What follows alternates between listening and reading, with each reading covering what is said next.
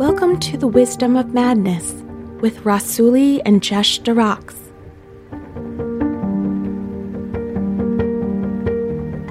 Two friends from different worlds discuss the beauty and mystery of creativity.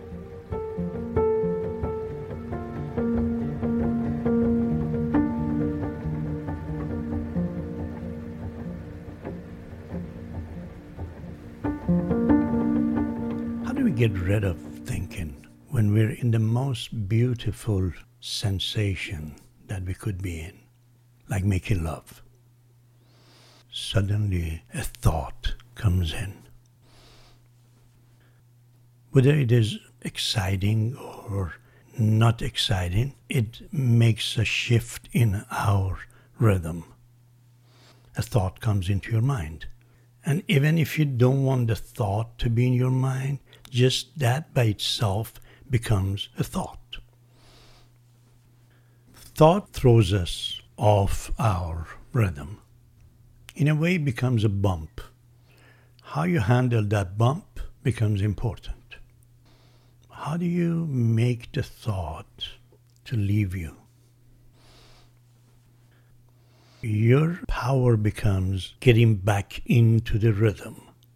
So everything that you do is a challenge because you're getting back into the rhythm.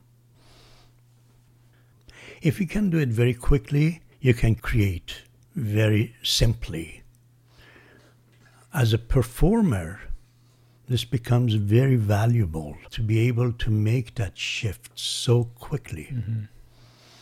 With the sports people, works the same way. Sometimes they're out of their rhythm and they got to get back to their rhythm. And even the announcers feel that immediately. So rhythm becomes the most important thing. Rhythm is a big one, and I've been thinking about the cycle of it, the up and the down of rhythm. There's that wave that's inherent in it. There's even the beat, then there's the space in between the beat. And they both are equally important in establishing the rhythm, because if you took out all the beats, there would be nothing. And if you took out all the spaces, there would just be one long beat, which would end up not being a beat. It would just be like a tone or something. I was having a conversation yesterday morning about being in the circuit. When a circuit is complete, there really is no part of the electrical circuit that's the important part and the part that's not the important. It all becomes equal in an instant of connection. But even if there's 1 inch between the two pieces that need to touch, it's the same result as if there's 1,000,000 miles between those two things. And I think that's really interesting, because a lot of times in thought, we're 1 inch away from the thing that we need to be doing, or we're thinking about this thing that we need to be being. And so it seems like we're really close, but we're just not getting the result from it. Take that inch down to half an inch, the half inch down to a tiny little fraction of that, still no different. But once those two things touch, instantly, this whole line lights up. And often that circuit goes places you don't even know. There's a whole circuit of wiring hiding through the whole house that you're in that's connected to other wires going out to the city, which is connected to wires heading out to a hydroelectric dam so far away, and this massive turbine that's churning from water that's being thrown by gravity. And all you're doing is that 1 second that you touch that, you suddenly become connected to the energy and the power of one of the largest waterfalls in the entire world. If we think about our work like that, if we think about art like that, we realize that every single one of us humans has this profound ability to be a connector to that circuitry system that is wired all throughout the entire universe and is always ready, is always active. It's just a matter of our connection to that and our access to that. I think a lot of times thought is almost like impedance to that flow. Thought kind of comes in the way of that. But I do think some thoughts are more beautiful than other thoughts. And I do think that some thoughts can fall within a rhythm of that current and can even be used to express that current sometimes. It's even interesting in thinking of circuitry and electrical flow that some elements are conductors, good conductors of electricity, such as water, and other elements are not good conductors of that. So it's almost like some things we think, some actions we take are good conductors of that circuitry. First thing that came to my mind when you said, what do we need to do when we are in that moment where we should be in circuit and we're not? We've got a thought in the way. I was thinking about what pulls me back. And I was reminded of something that happened 15 minutes ago when I came from the next room, was walking into here, and I suddenly saw your painting, this new one you're working on last night. And instantly from the other room, you heard me say, wow. And you were like, what just happened? What happened? And so it's like there was circuit inside of your painting. I saw the circuit. I expressed the circuit. You from the other room felt the circuit, and then you needed to get up and go and see what I had seen, which ended up being your own painting. It's just a beautiful illustration of that flow that continues and continues and continues. And all of this to say, I think the main thing we need to do when we become separated from that circuit is to open the eyes, to open the ears, to open the heart, to really look around, to notice, where are the outlets in this room? Where are the spaces? David from the Bible said, if I go to heaven, you're there. If I go to the highest mountain, you're there. If I go to the deepest valley, you're there. Even if I go to the depths of hell, you're there. And it's because everywhere we are, we will never be without those outlets, without those circuitries calling to us. And I actually think that's what beauty is. I think true beauty are those lines of circuitry reaching out to us, almost like two hands. And the second that my two hands, the two hands of my eyes, the two hands of my mind and my spirit, my body reach, instantly, I'm not Jesh any longer. I'm not some small bunch of carbon and water. I am electricity. I am all electricity in the entire universe. I'm flow. I'm movement. I'm power. And that's when you're in complete rhythm. Your rhythm is already connected with the universal rhythm. Now you don't feel lonely anymore. You don't feel nostalgic anymore. No. Now you're just in the rhythm, dancing, surrendering freely with love into that rhythm. If the boss says, get the hell out, you're fired, walk out and think, wow, I've got to take the next step. Something bigger is waiting for me. That's when artists continue creating. That continuation, that feeling, that emotion, that you're constantly dealing with something new. It's a rhythm that you are not aware of, just like your heartbeat. But without it, you're nothing. Connecting with that rhythm needs finding the rhythm, not copying a rhythm. No. Not just getting in the rhythm because everybody else is getting in the rhythm. Finding the rhythm is what you're talking about. It's that movement in that transition.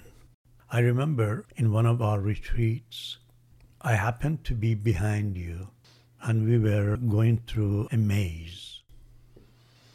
You looked to the center of the maze and you saw what was in the center of the maze, and you picked up a very large stone that you had a hard time picking it up. And you have your shoulder to help it as well. So you carried it on your shoulder. And I was watching this whole process that you went through. Then you got to the center and you landed that big rock in a nice position with the other rocks. And you picked up a little tiny one and you started walking out of the center. Symbolically saw exactly what you're talking about now. You wanted to deliver a big rock, something bigger than other people had already taken to the center. That's when I realized, wow, I found my pal, which has taken us to where we are now.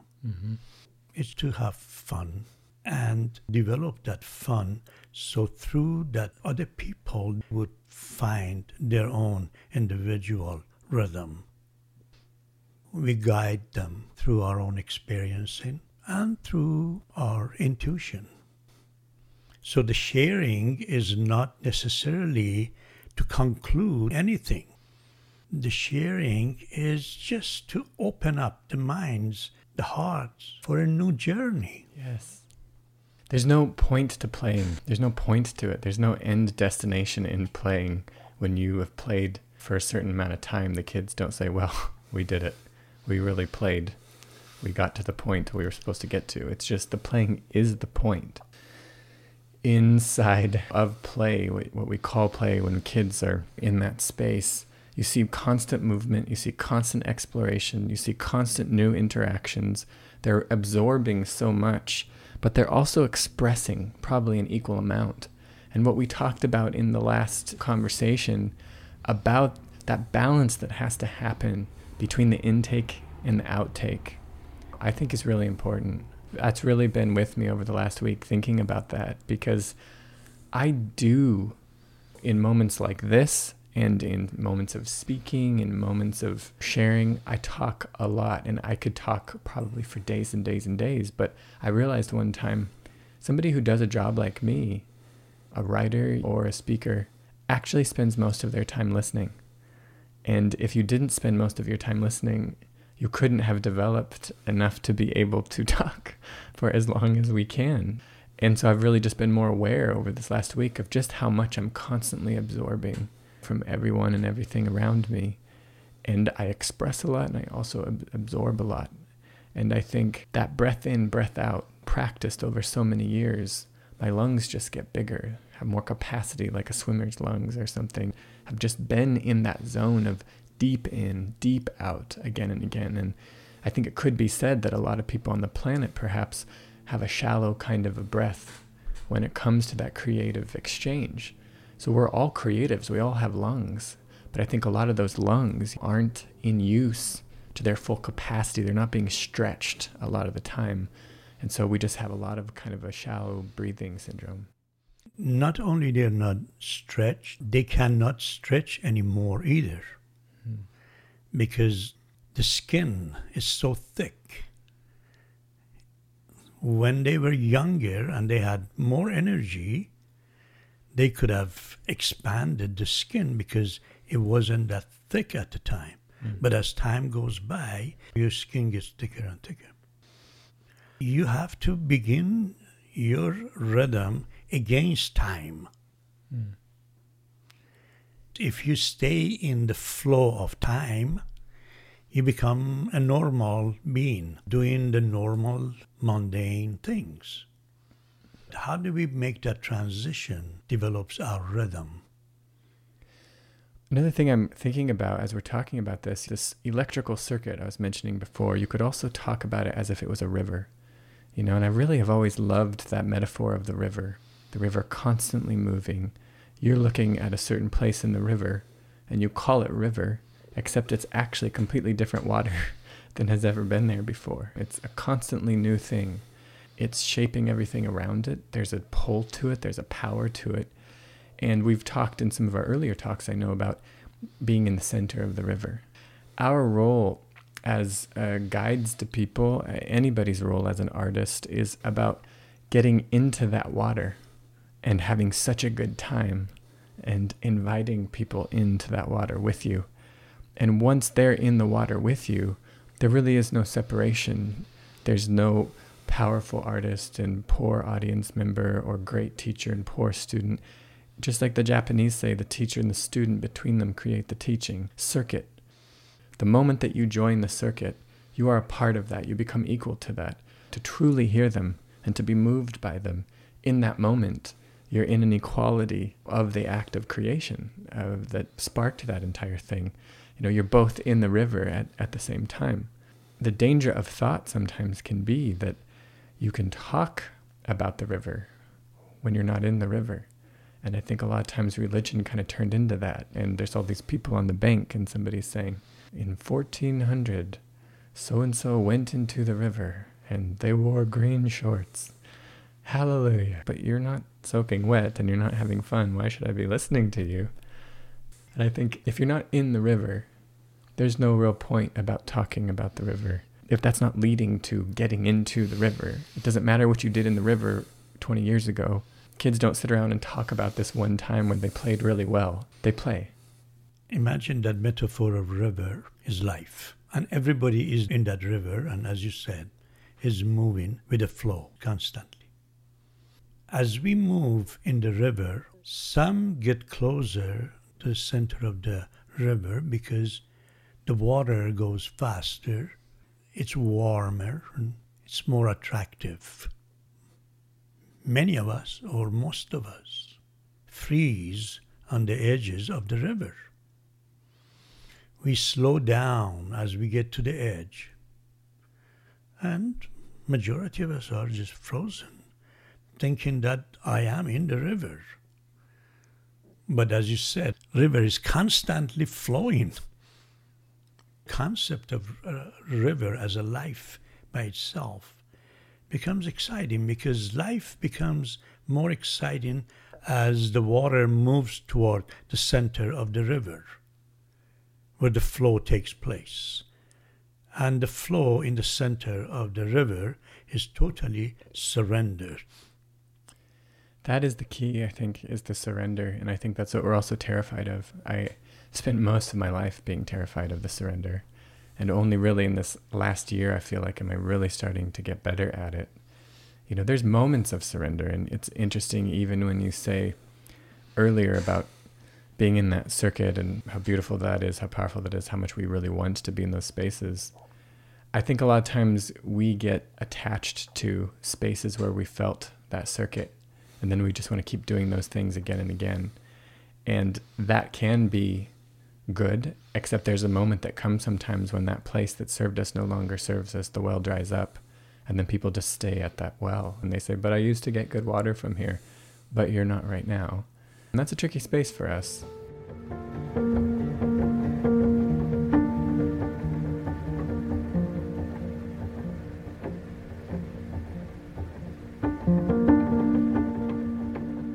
Yesterday in the park, I was listening to music, had my earphones on, in the shade. The day was so beautiful. This beautiful wind was over me. I had my eyes closed. I was doing my kindred practice where I was moving my arms around. And from a distance, watching some guy do that, it would look very funny. A part of me is aware of that, but I'm at a stage of my life right now where I tend to value what I feel more than what somebody else feels about me. I was in that space, but as my eyes were closed and I was moving, still there was some vestige of that, that spoke and was just like, Jesh, you probably look really weird right now. Are you sure you want to be doing this? And I checked in with myself, but I didn't open my eyes. And I just said, yes, because it feels really good to be doing this. This is how my body wants to move. This is what I want to do.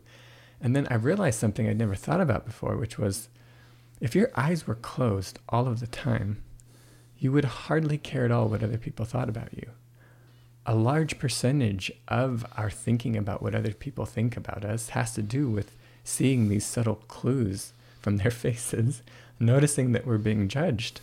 I just thought, wow, here I am at the park. My eyes are closed. Also, if you could hear what other people were saying to you, you would also probably be concerned, about what they thought about you. But I thought, with my ears gone and my eyes gone, it's just me in this blackness, and it's just me and my body. So what decisions would I make? The only decisions I would make were ones that made me feel good.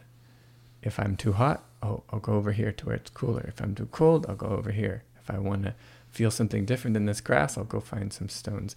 Everything I would do would be just about that feeling. I'm not saying that is somehow superior to this other gift that we have of being able to recognize the others, because that's what enables community to happen. That's what enables collaboration to happen, which is clearly one of the great aspects of the human experience.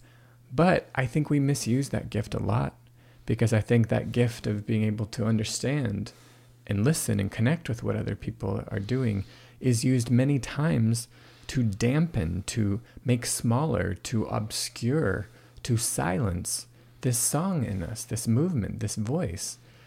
Those things need to be on some kind of a balancing point where at any given moment, we can always check in with our own voice to say, what is my voice saying? What is the song in me wanting to do? And really honor that just as much, if not even a little bit more, than these songs and these voices from these other people. If we want to take it to like a music metaphor, a conductor who was so concerned about what all of the other musicians thought about his or her conducting, just go into this kind of a positive feedback loop of ramping up to become so agitated as to almost just be petrified and want to run off the stage. So there has to be this mix in the conductor of being aware of the musicians, but I think chiefly and primarily being aware of this flow of the song that's moving through them. And both of those things coming into alignment, to me, is like the positive and the negative of the circuit that has to touch. And it's interesting that once the positive and the negative touches, there are no more positive or negatives. It's just one. Which is the whole concept of Trinity. Mm. The concept of Trinity is so powerful that we symbolize it in different religions, but the whole idea is that union that takes place to make the oneness. Yes, beautiful. Concept of Trinity is where the challenge can get its balance. To destroy the challenger, you lose the challenge. Wow. So you don't want to kill the challenger. You want to stand in front of the challenger. Yes, powerful. All you need to do is just be able to stand in front of the challenger. This is where most of us lose the journey. Mm-hmm. Suddenly we lose to the challenger, mentally or physically. And then from there on is destruction of challenger. Yes. Everything that we do is to get rid of the challenger. Sometimes by aggression and destruction, and sometimes by hiding, just fight or flight. It's like we use those ancient survival mechanisms to deal with the challenger when we need to be using the highest aspect of us to recognize that the challenger is not for our downfall. The challenger is actually a gift.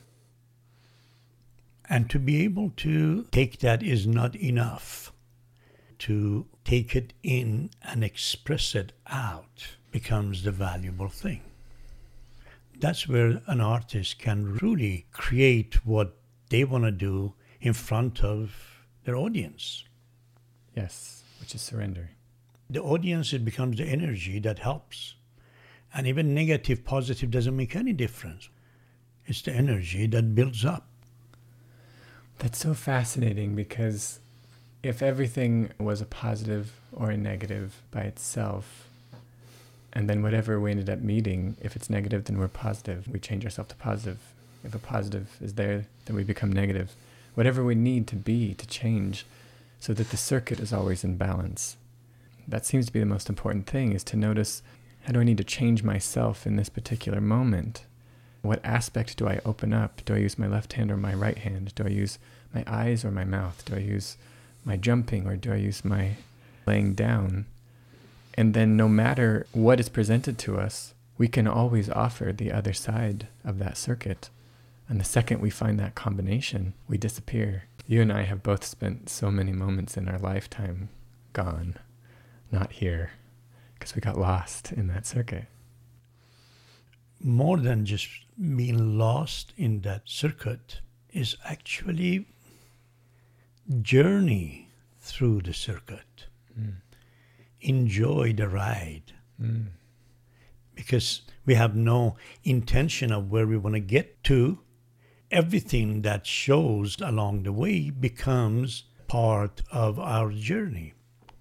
And we connect with it, whether it's dark or light, whether it's painful or joyful. It shows the path in that loop that we're meandering in. It strikes me as well to notice that when we look at things very closely and break them apart and separate them from the whole, we can have very specific finite judgments about them, whether they're good or bad or helpful or not. But the further that you back away from something, you can see a lot of times how it's connected to a larger picture that you didn't fully understand. It's like astronauts look at the world and it just looks beautiful. It just looks stunning. But then you zoom into pieces of the world and only this tiny part of the world that's happening in this one particular moment where this one person's having a very bad day and taking it out on their partner or their child or something like that. And that can be an ugliness. It can be separated from the whole. It can be dark in that certain way. I just think it's important to know that when we're stuck in those judgment spaces, we're on a freeze frame. We've frozen a specific aspect and we're just myopically looking at that one particular thing. If we need to do something about that in that certain moment, then yes, do something about that. But when you can't do something about that, there needs to be a breaking of that particular view and a pull back in a way that allows for a larger and larger set of ingredients, I think, to be on the table in front of you. Because a lot of times, people are just so close to one specific choice that somebody made or that they made, they can't see anything else. And so they just become blinded by it. I tell this story sometimes about having a little dime or a quarter, and you just stick that right above the eye. And it's large enough to block out the entire rest of the universe. It's that close. And so pulling that choice back, suddenly so many choices arise.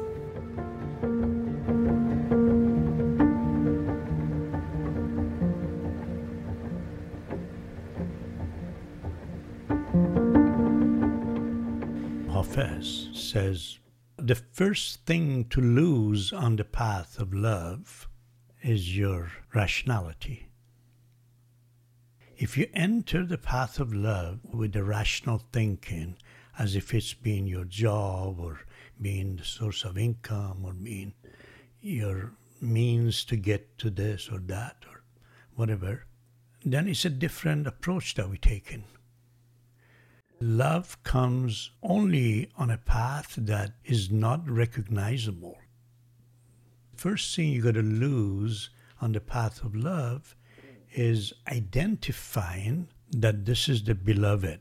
It's identification of the beauty that we get attracted to.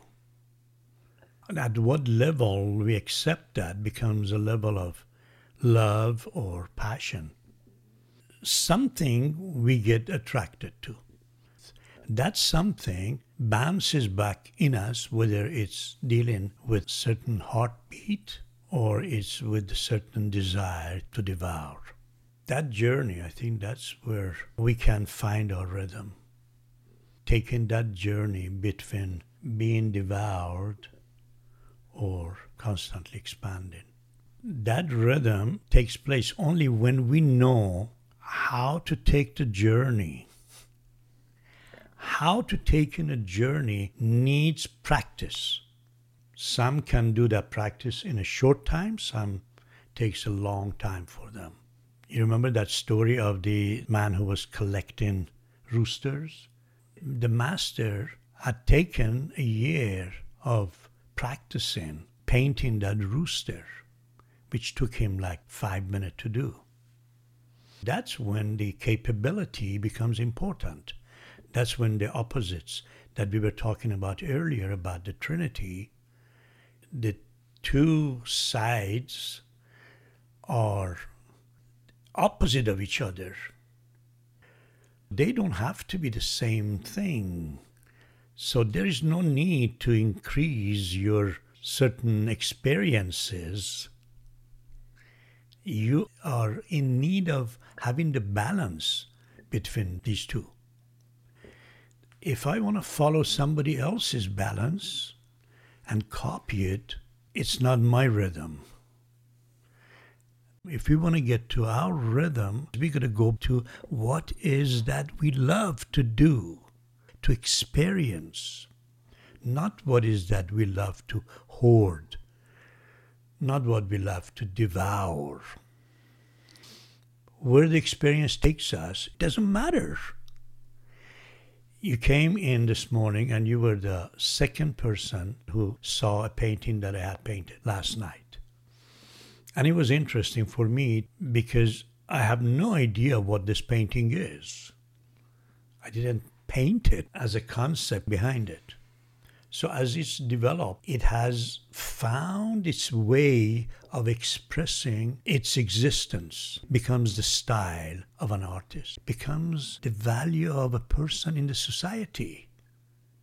If you want to stand out in whatever you're doing, your job, your task, your accomplishment, whatever, be the best, be the center, like Rumi says, be the center of the dance. Move into the center of that flow, that river.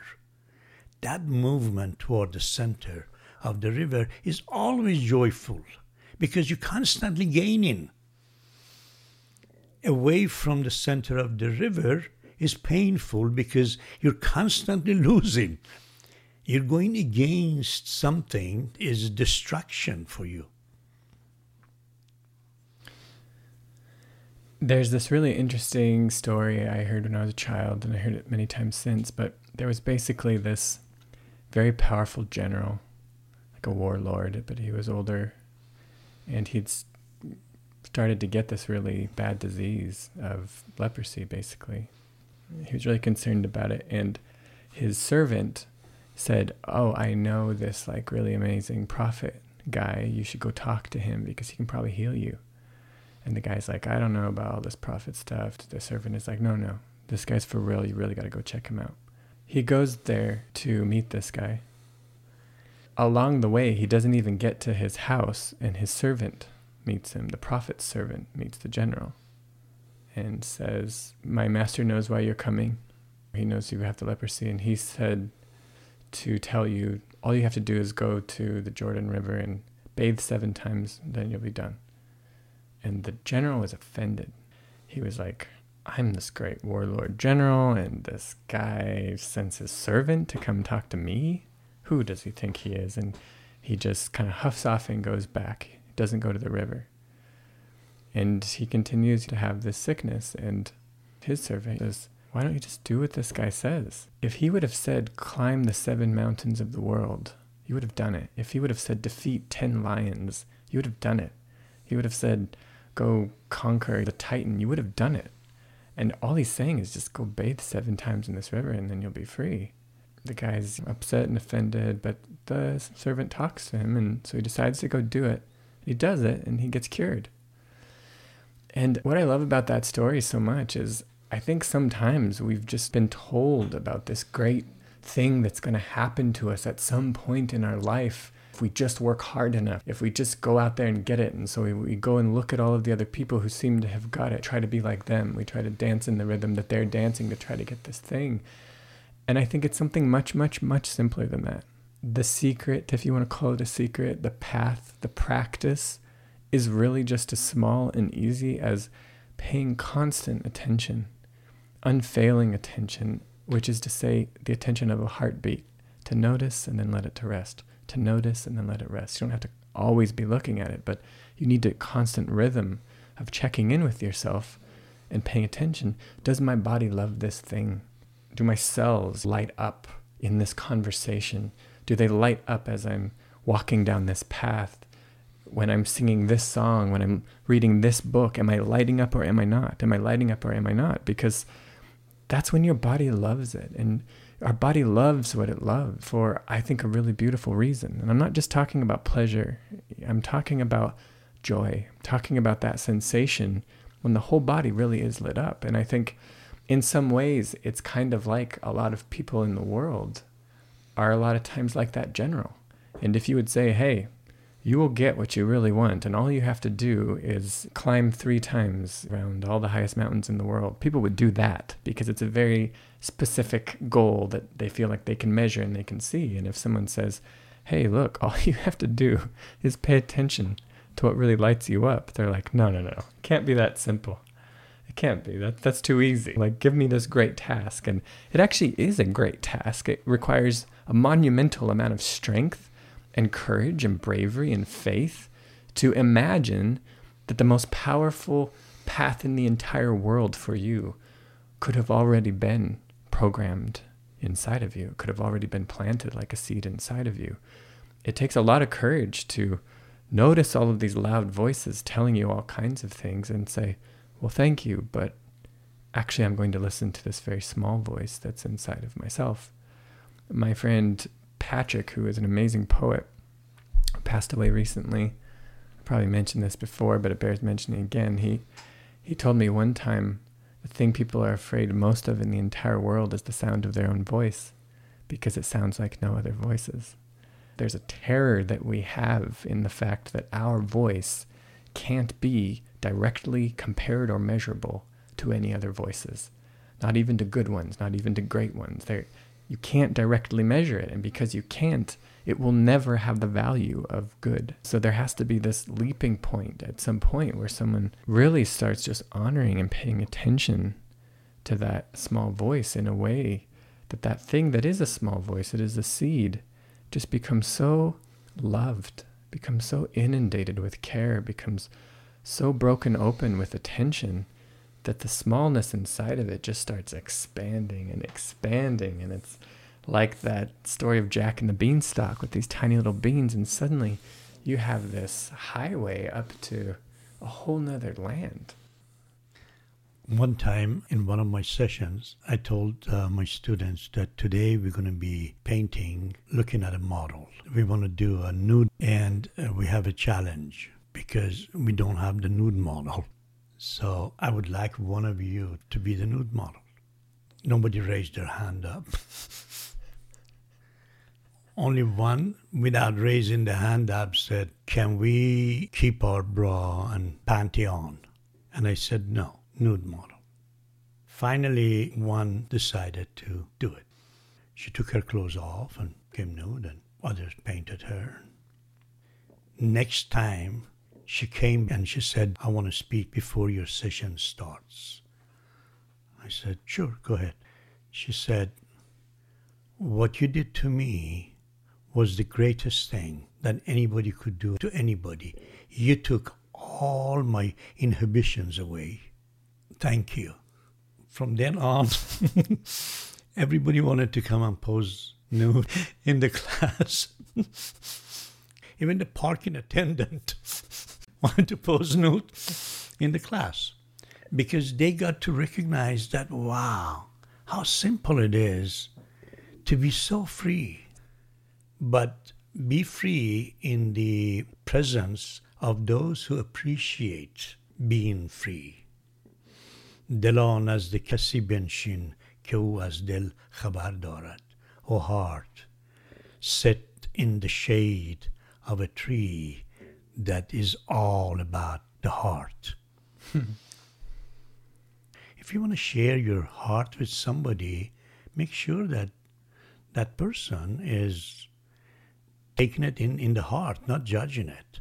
So what you were saying about the dance that you were doing in the park, as you were dancing in your own world with your eyes closed, your perception was telling you to dance. But then on the other hand, there was your visual aspect of you, which was seeing the other people watching you dancing in there. So these two were challenging each other. That allows you to develop a power to be able to stand in front of that, not to kill it. These experiences are amazing. As little as they might seem, it means so much. Because all you had to do was to get rid of that feeling which was bothering you from inside as a result of your eyes seeing outward. Earlier, when you were speaking, I was just stunned. I was so deeply in a near trance-like state because it felt like what you were speaking was just going like a rod right through my chest. I was being reminded of this thing you said about the Trinity. It's so powerful to recognize that those three are actually one. Because I've been so used to hearing about the Trinity, as a concept my whole life. And I'd never really thought about how ridiculous it is if someone comes up to you with an apple, an orange, and a banana, and they're like, these are one. And you're like, you very clearly have three different things there, sir. And he's like, no, these are one. It's actually ridiculous. It's a completely ridiculous notion. Something was said about Jesus that I really love. Jesus thought it not robbery to be called equal to God. He didn't think it was wrong. He knew he was an apple and God was an orange or whatever, however you wanted to say that. But he was like, it's not robbery. No, it's just true. I and my Father are one. And to be able to say that 2 are 1, to be able to say that 3 are 1, they just didn't have time to say all the numbers. You could say all the numbers. 45 are 1. 273,018 are 1. To be able to do that, it's like this flip. It's this flip between, oh, there's negative over here, there's positive over here. Oh, you're into dualities right now. You're into the multiplications right now. That's fine. And then that's one aspect of the physicality. But on the spirituality, all of this is one. And so what was hitting me so strongly as you were saying that was that it's my judgment. It's my calling something plus or a minus, a negative or a positive, an apple or an orange. Me calling it that and sticking it to that actually prevents me from seeing the other truth. And the other truth, a pre-existing truth, in fact, is that they're all one. Because this is one universe, so everything inside of the one universe is one, like very clearly.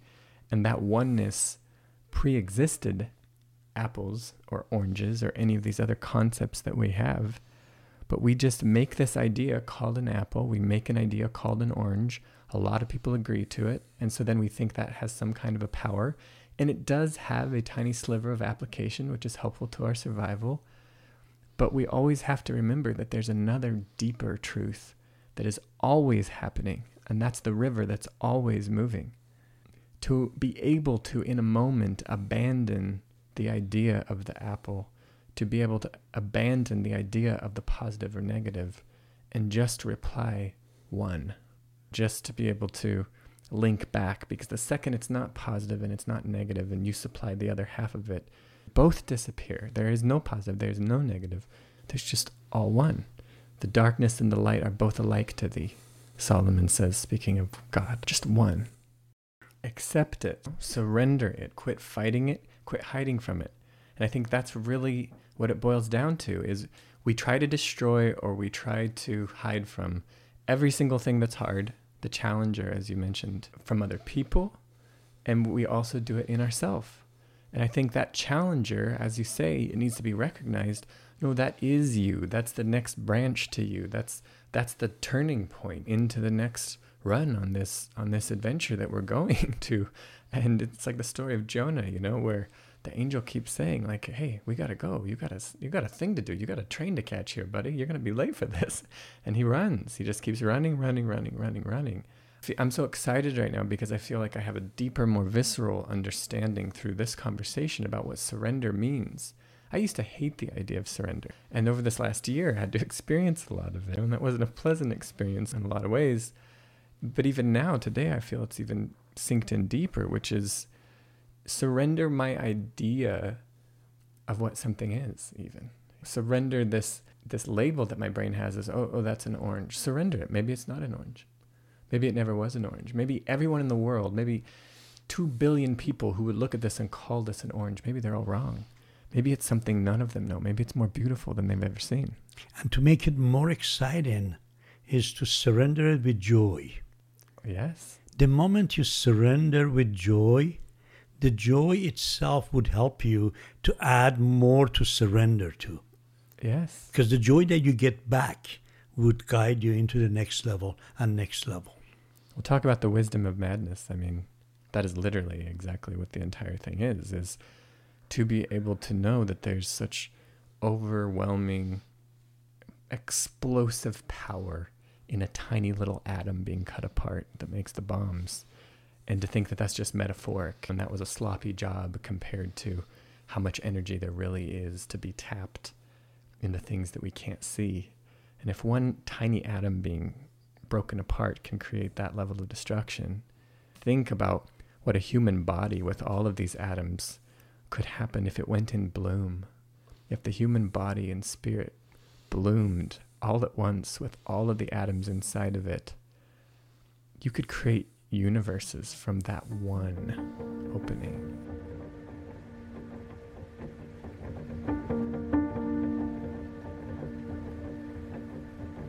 The Wisdom of Madness is produced by Rasuli, Jesh Durox, and Elizabeth Joy Wyndham. Our theme music is by Nicholas Pashberg. If you like what you heard, please subscribe, rate, and review on Apple Podcasts. Also, if you know someone who would appreciate this podcast, we encourage you to share it, screenshot it, and airdrop it to your friends, family, and community.